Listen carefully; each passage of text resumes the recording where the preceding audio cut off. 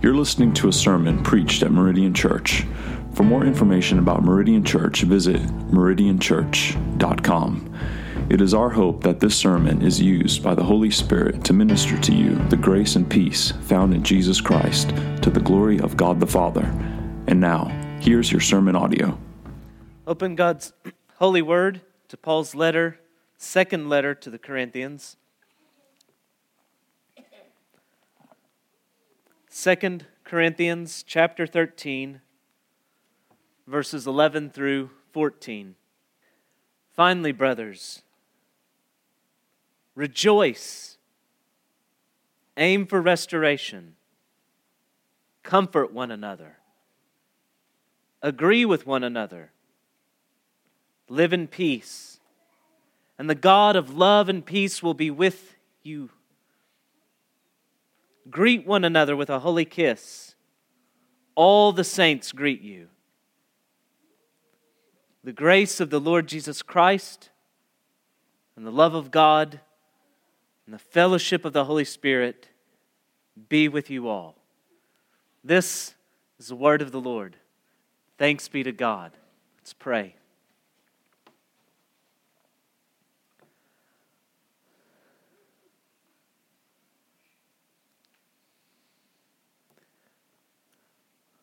Holy Father, in the name of Christ, we plead that you would send your Spirit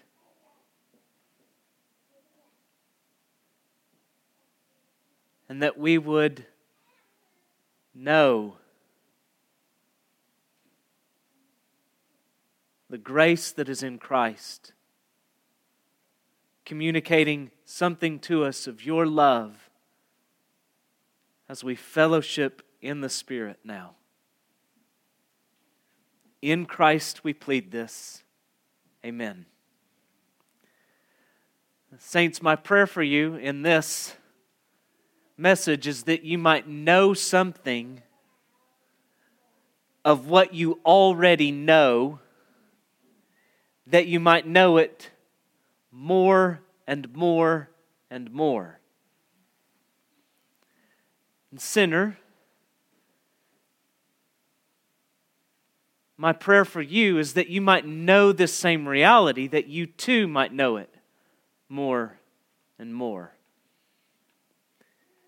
Saints, before you ever come to think profoundly concerning the Trinity, after your salvation, before you ever give any kind of serious contemplation to God as Trinity, you already have a deep and profound knowledge of the Trinity, experientially.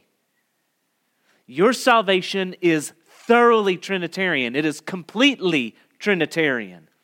When you were saved, the Holy Spirit put you into union with Christ such that you then drew near to God as Father.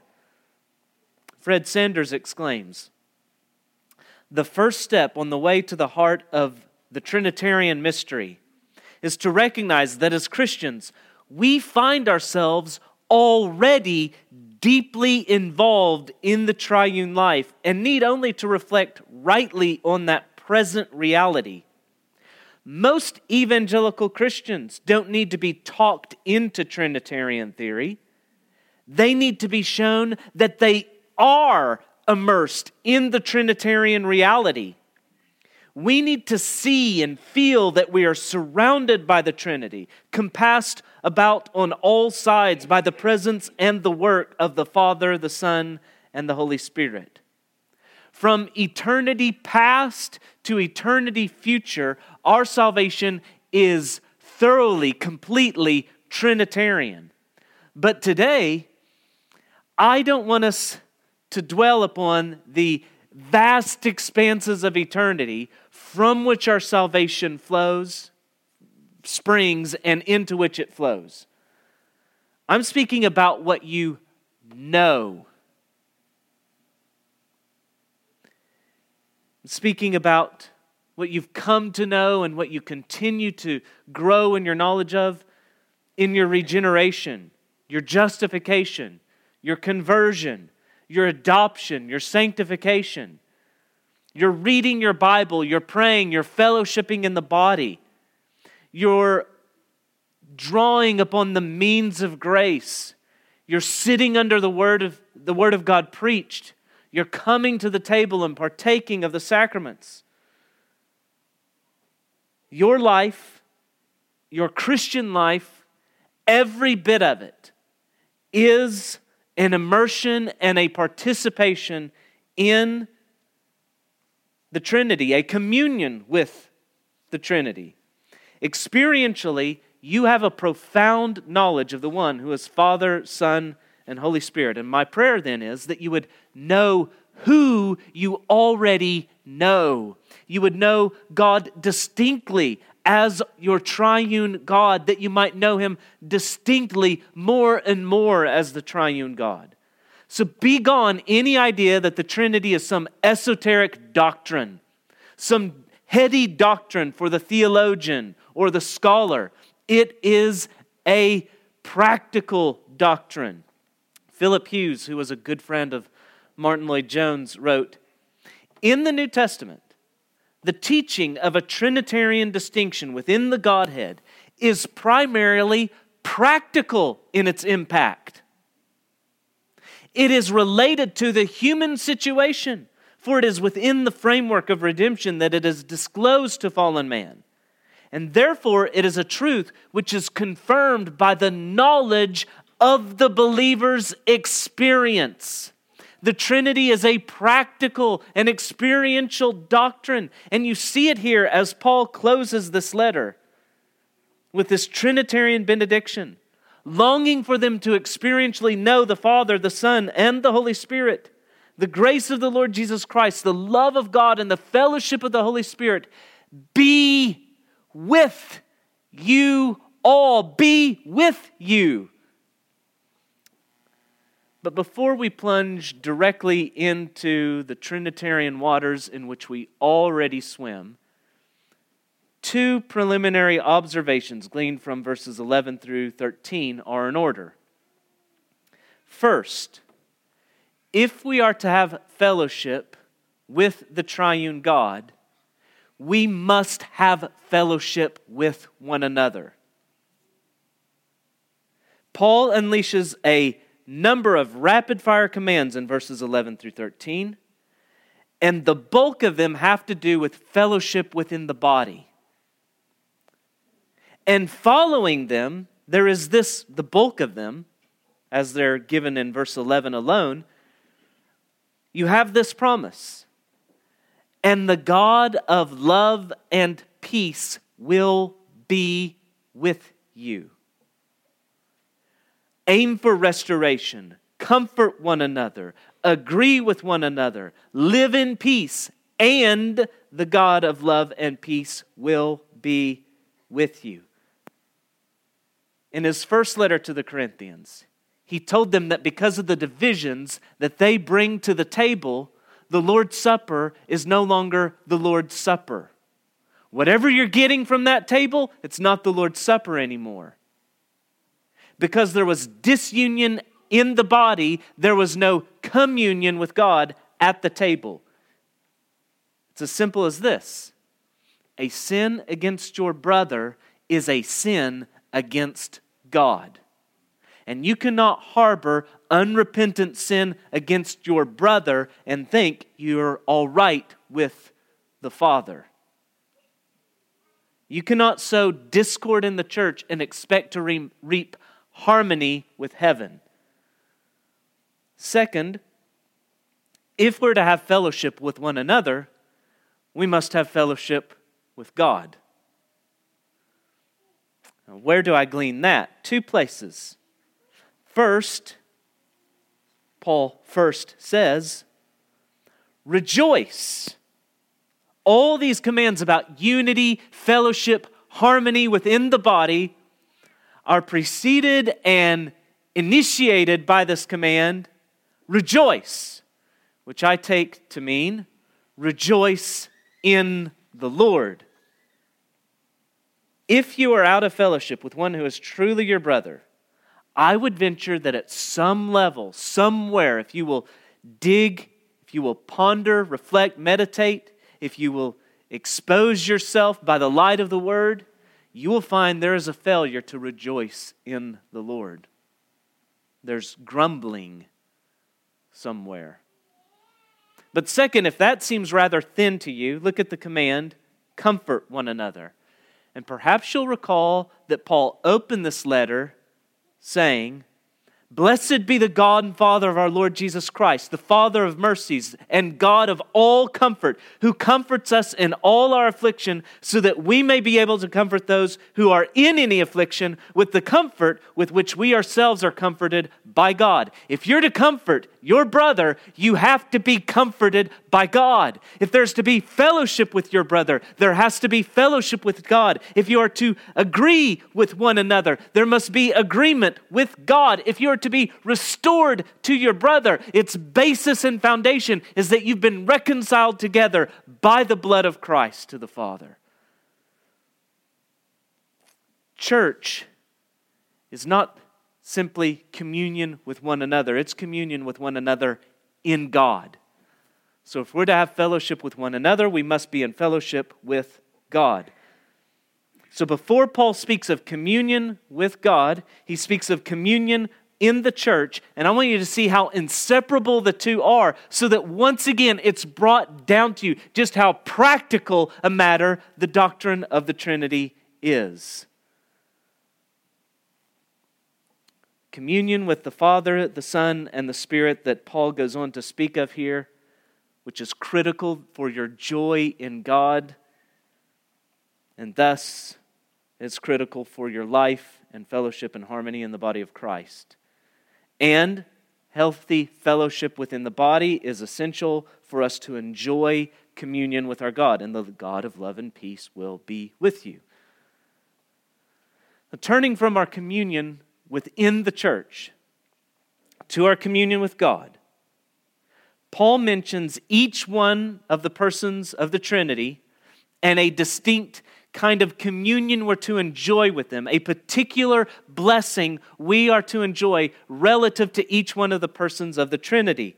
Specifically, there is grace in the Son, there is love from the Father, and there is fellowship with the Spirit, and these things are not arbitrarily chosen so that they could be interchanged, that he could just flip them any way they want. Now, it's true, we can speak of the love of the Son or of the grace of the Father, that's true.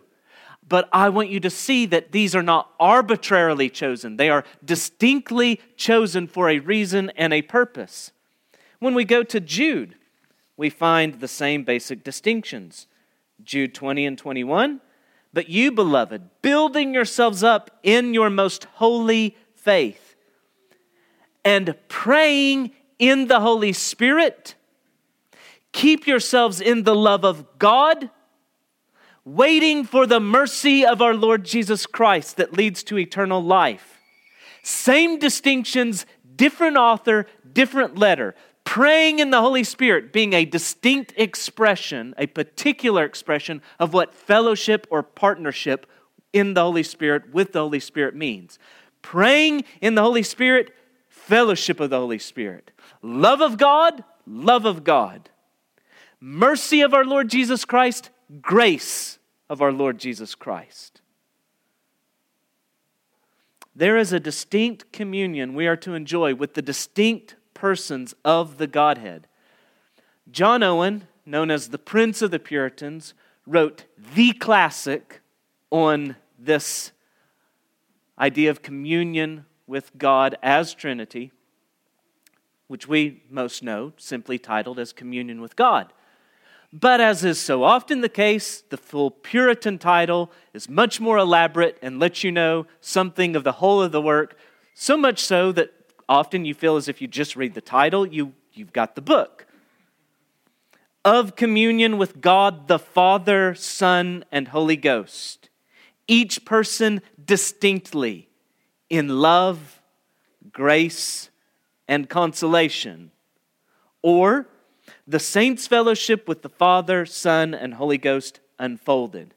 And Owen argues there, again and again from the Scriptures, that we are to enjoy a distinct communication of grace or a particular blessing or a particular communion with each of the members of each of the persons of the Godhead. He writes, the Father does it by way of original authority, the Son by way of communicating from a purchased treasury, the Holy Spirit by the way of immediate efficacy. That'll become clear, I hope, as we go on. But in more familiar words, it's pretty much saying this, that all of our blessedness is from the Father through the Son in or by the Spirit. From the Father through the Son in the Spirit. And this is precisely the shape of our Trinitarian blessedness and communion that we see again and again in the Scriptures. So, for example, 1 Peter, speaking to those elect exiles, says that they are elect, chapter 1 and verse 2, according to the foreknowledge of God the Father. Remember, Owen said it's from the Father by way of original authority. So the foreknowledge of God the Father, your elect, in the sanctification of the Spirit. Owen said there's an immediate efficacy. The Spirit's dealing with us directly. We're being sanctified in the Spirit for obedience to Jesus Christ and for sprinkling with His blood. There is this purchased treasury that's in Christ. Or one more, Titus 3, 4 through 6. But when the goodness and loving kindness of God our Savior appeared, and who God is being thought of there in particular is going to be plain in just a minute. But note that he speaks of the loving kindness of God our Savior. When it appeared, He saved us not because of works done by us in righteousness, but according to His own mercy, by the washing of regeneration and renewal of the Holy Spirit, whom He poured out on us richly through Christ Jesus our Savior. So the loving kindness of our Father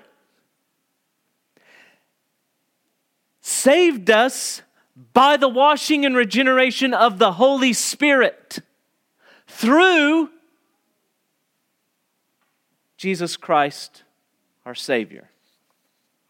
So the Trinitarian shape of our blessedness with God is resplendent throughout the Word. If we would just look for it, if we just had eyes to see it, it's there again and again. But it's right here that this Trinitarian shape of our blessedness and communion with God finds its clearest and most concise expression in the Scriptures. As we turn to Paul's only Trinitarian benediction, we note that he doesn't begin, though, where things begin. Owen said it begins with God as by way of original authority. But Paul begins with Christ. He begins with the Son. Why does he do so? And I believe that the best answer is that Paul is not only experiential in his aim here, be with you all. He's not only experiential in his aim, he's experiential in his ordering.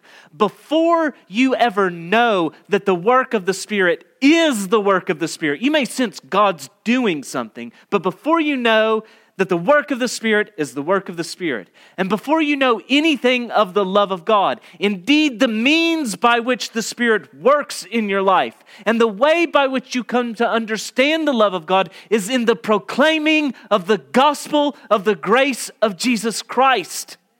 It's as Christ is proclaimed that the Spirit begins to work. And it's as Christ is proclaimed that you then begin to understand something of the love of God. Christ's message to sinners is Christ. Paul told the Corinthians in chapter 2 and verse 12 of this letter that he came to Troas to preach the gospel of Christ. In chapter 4, verses 1 through 6, Paul explains that the ministry of the gospel involves the Father giving sight by the Spirit to perceive. What we perceive is the light of the knowledge of the glory of God in the face of Jesus Christ. Again in 9:13, 10:14, Paul says that his message is the gospel of Christ. And so we begin with the Son, because it is in the Son that we really come to know our God as Trinity. What was latent and shrouded in shadow throughout the Old Testament, it's there, but its being there is illuminated by the Son. Jesus is the great revealer of the Trinity. If you want to know the Trinity, is the Trinity true? You're looking for text, and there are texts that we can point to that make the Trinity, the truth of the Trinity, clear. But if you want to see, if you want to know and understand the Trinity, don't look for a specific text. God has given you a text. It's called the New Testament. Look to the Son again and again and again. B.B. Warfield wrote, "The fundamental proof that God is a Trinity is supplied thus by the fundamental revelation of the Trinity in fact." It's revealed not by an argument, it's revealed by a fact, an isness. What is this fact? That is to say, in the incarnation of God the Son and the outpouring of God the Holy Spirit. In a word, Jesus Christ and the Holy Spirit are the fundamental proof of the doctrine of the Trinity. So as you turn the pages of your New Testament, again and again, you will see Christ and you will see the Spirit in His working. And the knowledge of the Trinity just leaps out of it and then illumines all the Old Testament with it, that you might commune with your triune God. Don't try to prove the Trinity so much as enjoy and commune with your triune God in His holy word, and you will know the reality of the Trinity in your bones. And so this is where we begin. We begin with the Son, but why is it that grace in particular is mentioned concerning the Son? Why is it that particular blessing that we're to enjoy relative to the Son that's held out here? The most common opening and closing blessing of Paul throughout his letters is grace and peace to you, often from both God the Father and Jesus Christ. That's how Paul opened this very letter, chapter 1, verse 2. Grace to you and peace from God our Father and the Lord Jesus Christ. So why open it? Focusing on the Son in particular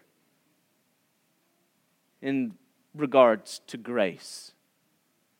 And I am certain that just reflecting on, just hearing the reading of one text will make abundantly plain to you why Paul would single out grace in particular in regards to the Son.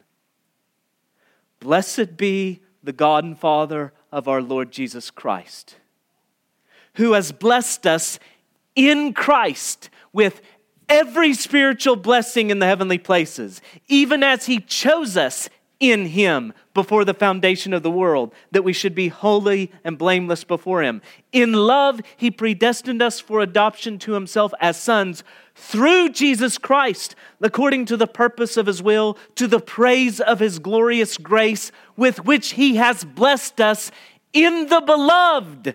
In Him we have redemption through His blood, the forgiveness of our trespasses, according to the riches of His grace, which He has lavished on us in all wisdom and insight, making known to us the mystery of His will, according to His purpose, which He set forth in Christ as a plan for the fullness of time to unite all things in Him, things in heaven and things on earth. In Him we have obtained an inheritance, having been predestined according to the purpose of Him who works all things according to the counsel of His will, so that we who were the first to hope in Christ might be to the praise of His glory. In Him also, when you heard the word of truth, the gospel of your salvation, and believed in Him, were sealed with the promised Holy Spirit, who is the guarantee of our inheritance until we acquire possession of it to the praise of His glory. In Him, all in Him, every spiritual blessing, every grace, every gift in Christ. As Owen elsewhere said, Christ is the great Joseph, from whom our every need is met. They continually eye the Lord Jesus Christ, he writes, as the great Joseph, that hath the disposal of all the granaries of the kingdom of heaven committed unto him, as one in whom it hath pleased the Father to gather all things unto a head, that from him all things might be dispensed unto them. All treasuries, all fullness, the Spirit not by measure are in him. Or as Owen said, we have this distinct communion with Christ as regards a purchased treasury. There is this treasury of grace in Christ. Saints, how is it that you are meant to distinctly commune with God the Son, our Lord Jesus Christ? Look to him as the great Joseph who fulfills every true need. Are you in need of righteousness? Look to Christ, your federal head, who obeyed perfectly in your place. Are you in need of cleansing? Look to his blood that can wash the vilest clean. Are you in need of strength? He supplies the Spirit. Are you in need of wisdom? God has made him wisdom unto us. Sinner, are you in spiritual darkness? He is the light of the world. Are you hungry? He is the bread of life. Do you recognize your deadness today? He is the life. Are you searching for the way? He is the way. Do you want to know truth? He is the truth. Saints, every spiritual blessing is to be found in the Son. Every one of them. And what we are told in the Scriptures is that the treasury is not locked. It has been flung open to you. It's like a table set before you and you are invited. Come to Jesus. Feast on him without reserve. Glut yourself at this table on every grace of God. They are all here. Do you remember Paul's question in Romans 8? He who did not spare his own Son, but gave him up for us all, how will he not also with him graciously give us all things? With Christ, all things graciously given to us. And that thought brings us to consider the Father who did not spare his own Son, but gave him up for us all. How are we to have distinct communion with the Father? And the answer is by communing with him in his love. All the grace that is ours in Christ is ours in Christ because of the Father's love. It is our deep shame, and it is Satan's brilliant lie that we doubt and wrestle in particular concerning the Father precisely what we should be enjoying and communing with him in particular. Saints, as you think of the Father, you want to think of communing with the Father distinctly. Is it not exactly this very thing that most often you find yourself doubting and worrying? The Father's love. It should not be so. We should not doubt the Father's love if we are in Christ. We should celebrate it. How blind we must be to miss what the Scriptures so frequently make plain. For God so loved the world that he gave his only begotten Son, that whosoever should believe in him would not perish but have everlasting life. Do not doubt his love. He's given his Son. Every withdrawal that you make from the treasury of Christ is a testimony of the Father's love for you.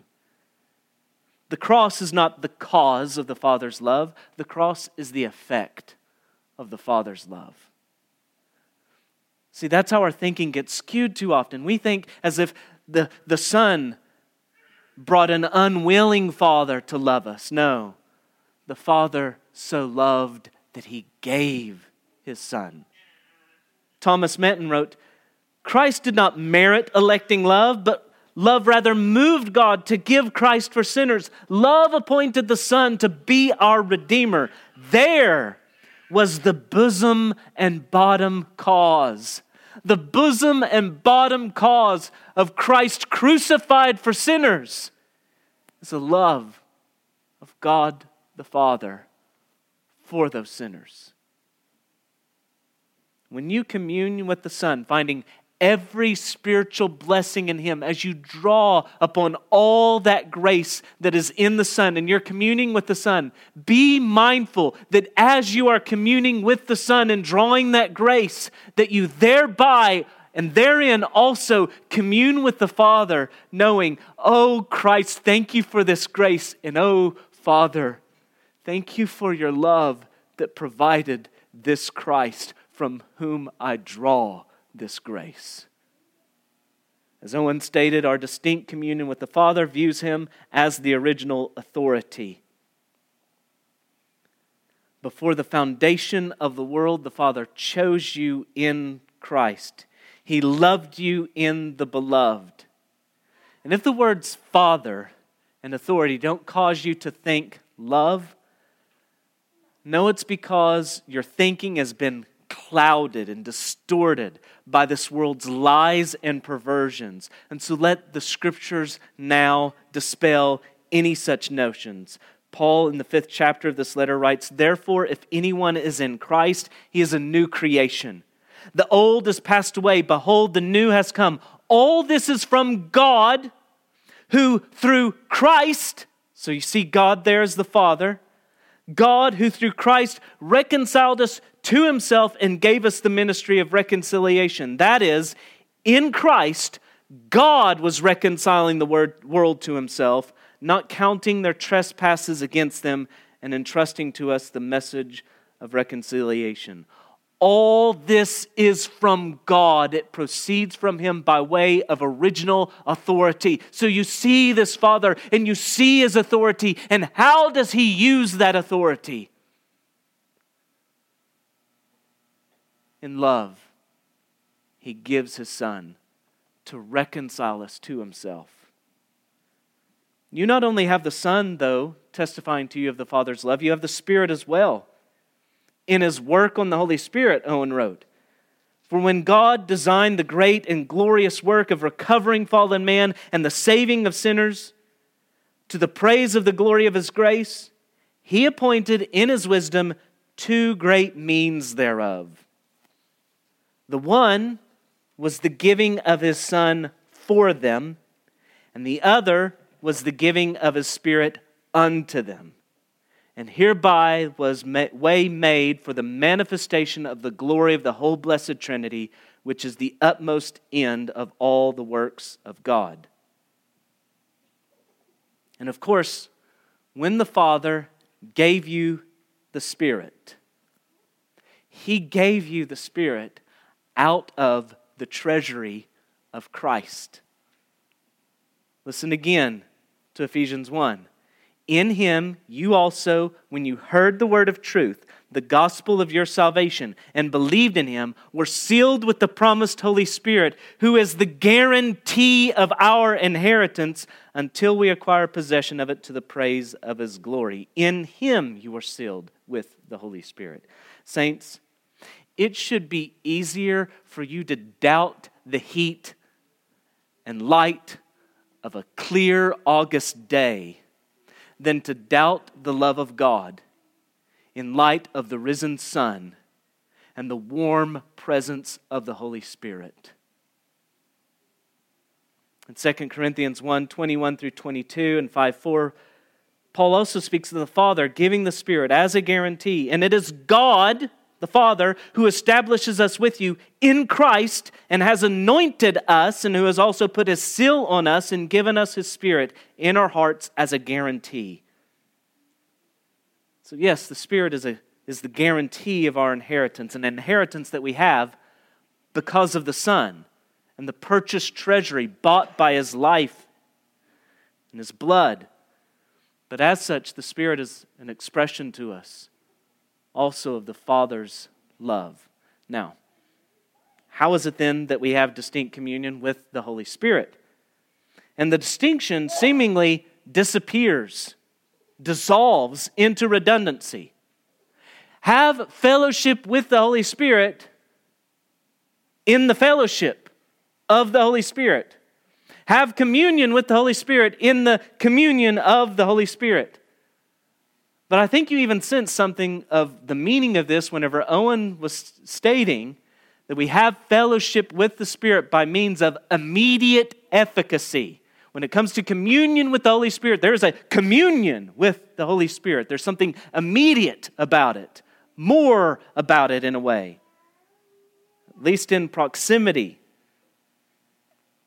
We have communion with the Spirit by means of His immediate efficacy. In the 3rd chapter of this letter, Paul tells the Corinthians, "And you show that you are a letter from Christ delivered by us, written not with ink, but with the Spirit of the living God, not on tablets of stone, but on tablets of human hearts." So the Corinthian saints are a letter from Christ, but that letter is written. It's immediately done by the Holy Spirit. There are 2 striking phrases that Paul uses in his letters that correspond to the 2 ways this word fellowship could be translated, that I think illuminate what this immediate efficacy means. So it can be translated fellowship or partnership. Fellowship first. Ephesians 4:30, here's the phrase, "Do not grieve the Holy Spirit of God, by whom you are sealed for the day of redemption." Don't grieve the Holy Spirit.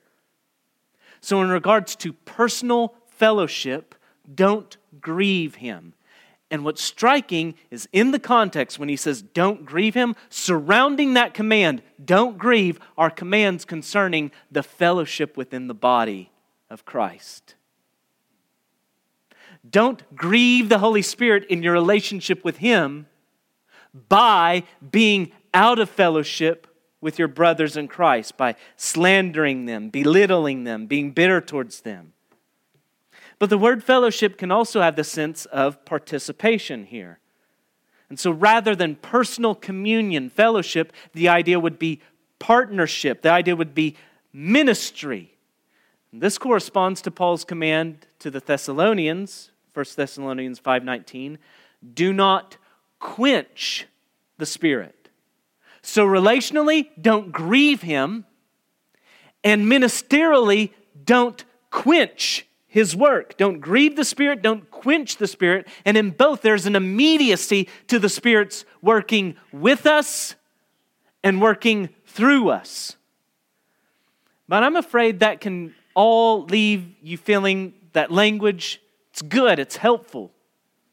But it still can perhaps seem to you a bit clinical. I think there's a much clearer way that we can get at as to what it means for us to commune distinctly with the Spirit, and that's to think in Trinitarian terms. What is it that the Spirit ministers to you?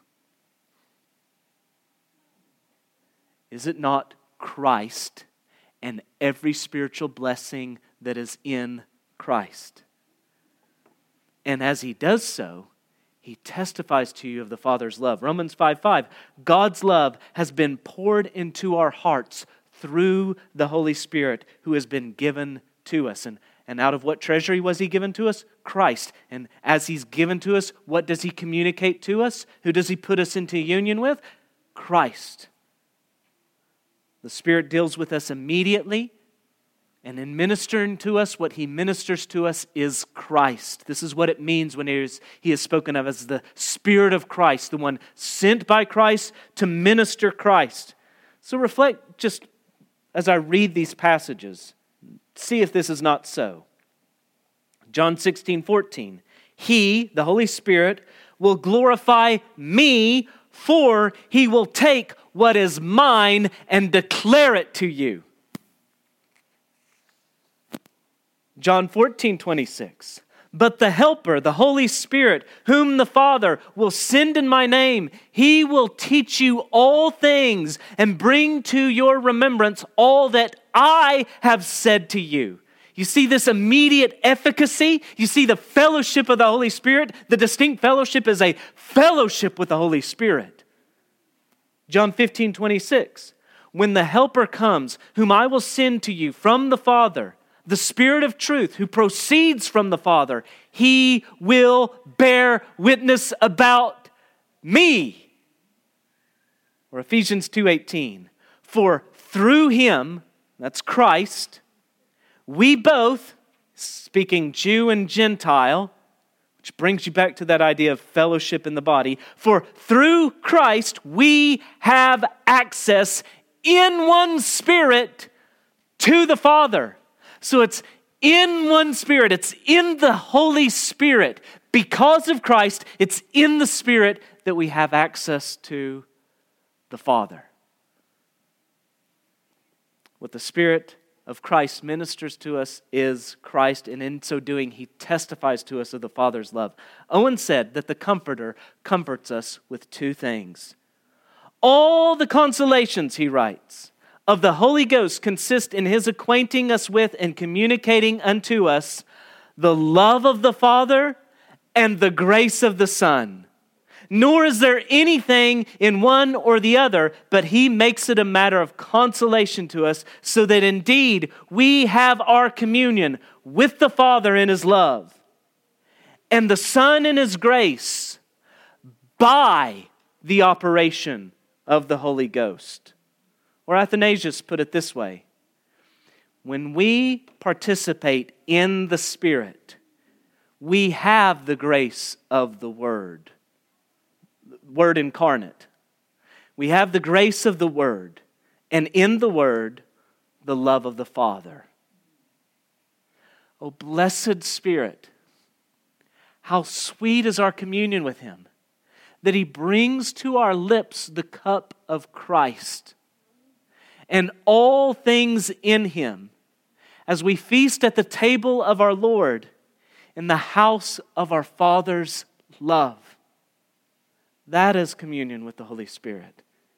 It's the Spirit who puts you into union with Christ so that you draw upon Christ every spiritual blessing as a communication to you of the Father's love.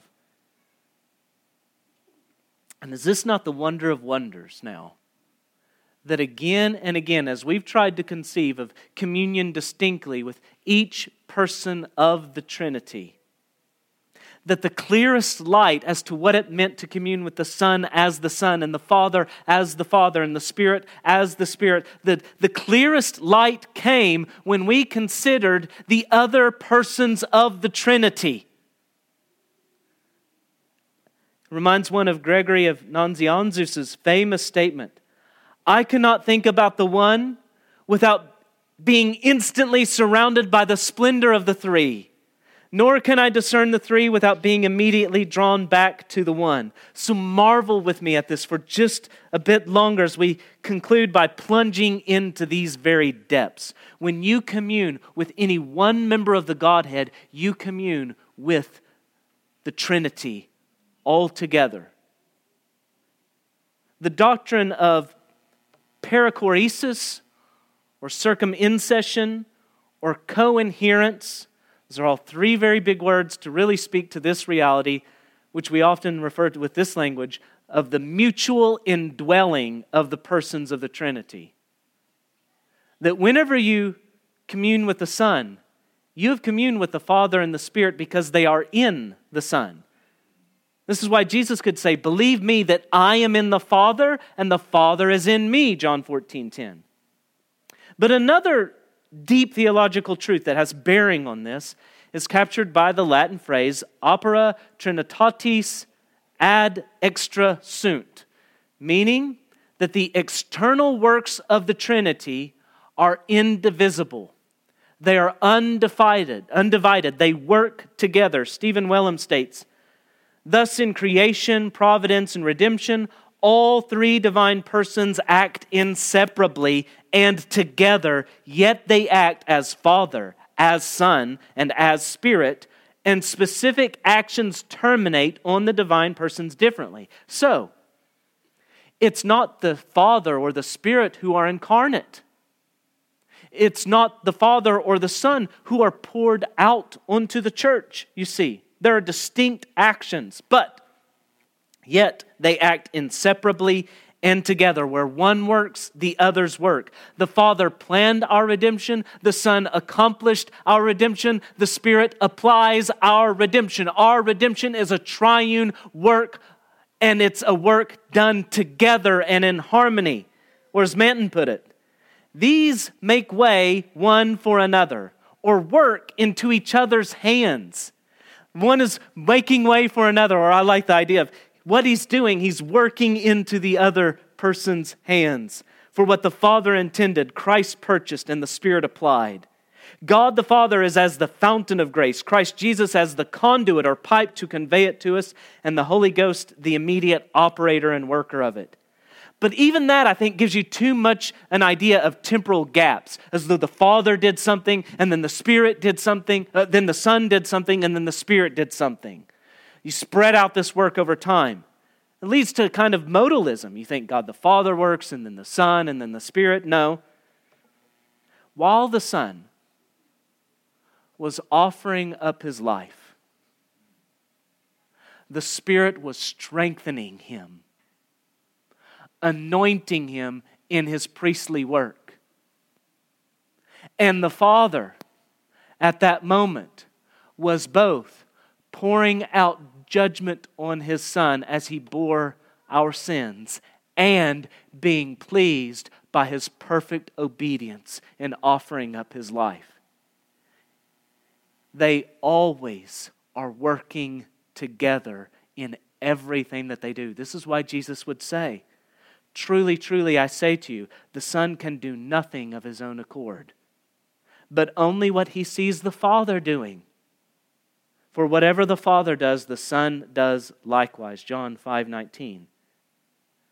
So just as the persons of the Trinity are distinct, and yet there's one God, so the works of the Father, the Son, and the Spirit, though distinct, are one.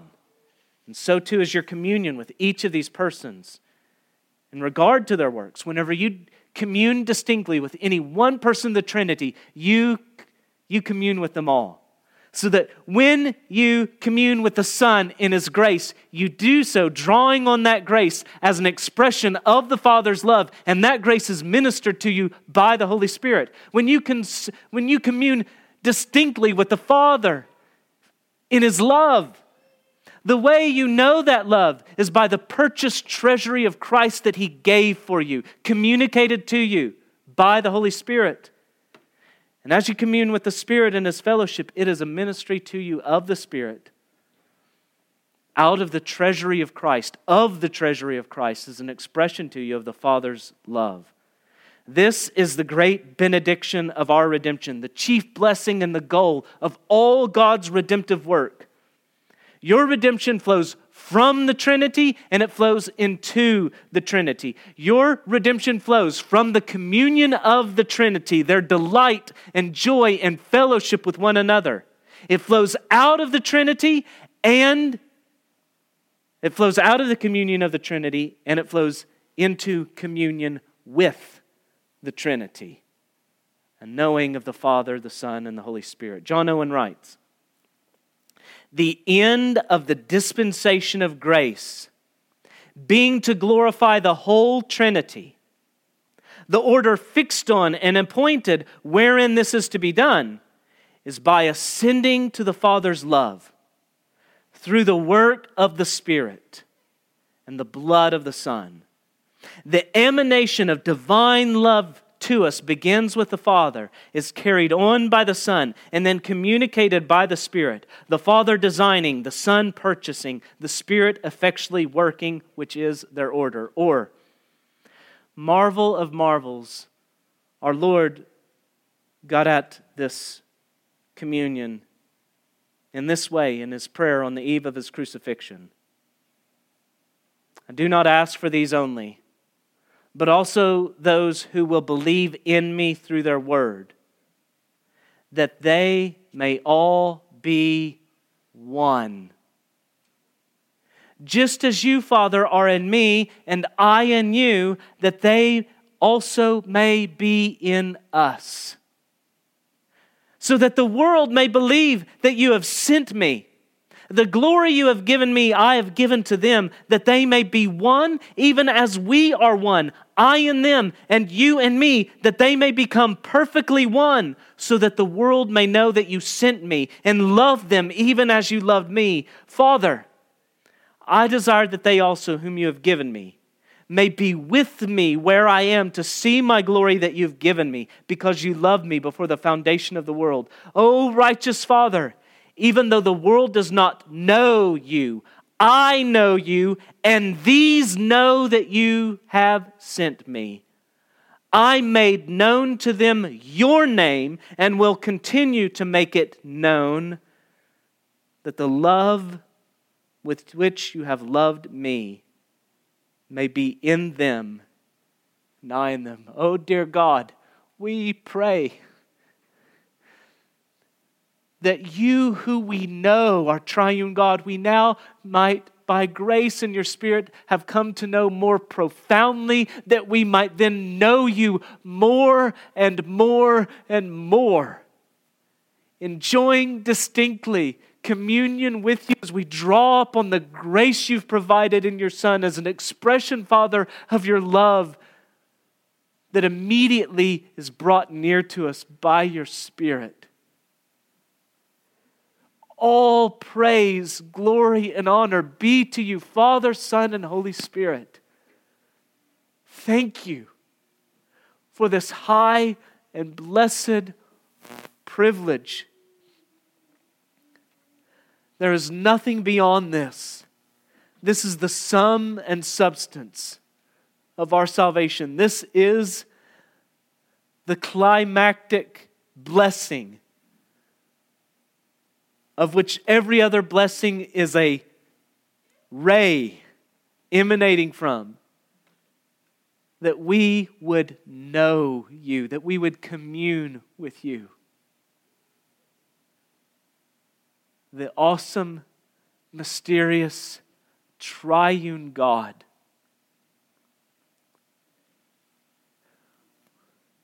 And so it is, in Christ, by the Spirit, we cry out to you, Father, now, praising you, Father, Son, and Spirit. Amen.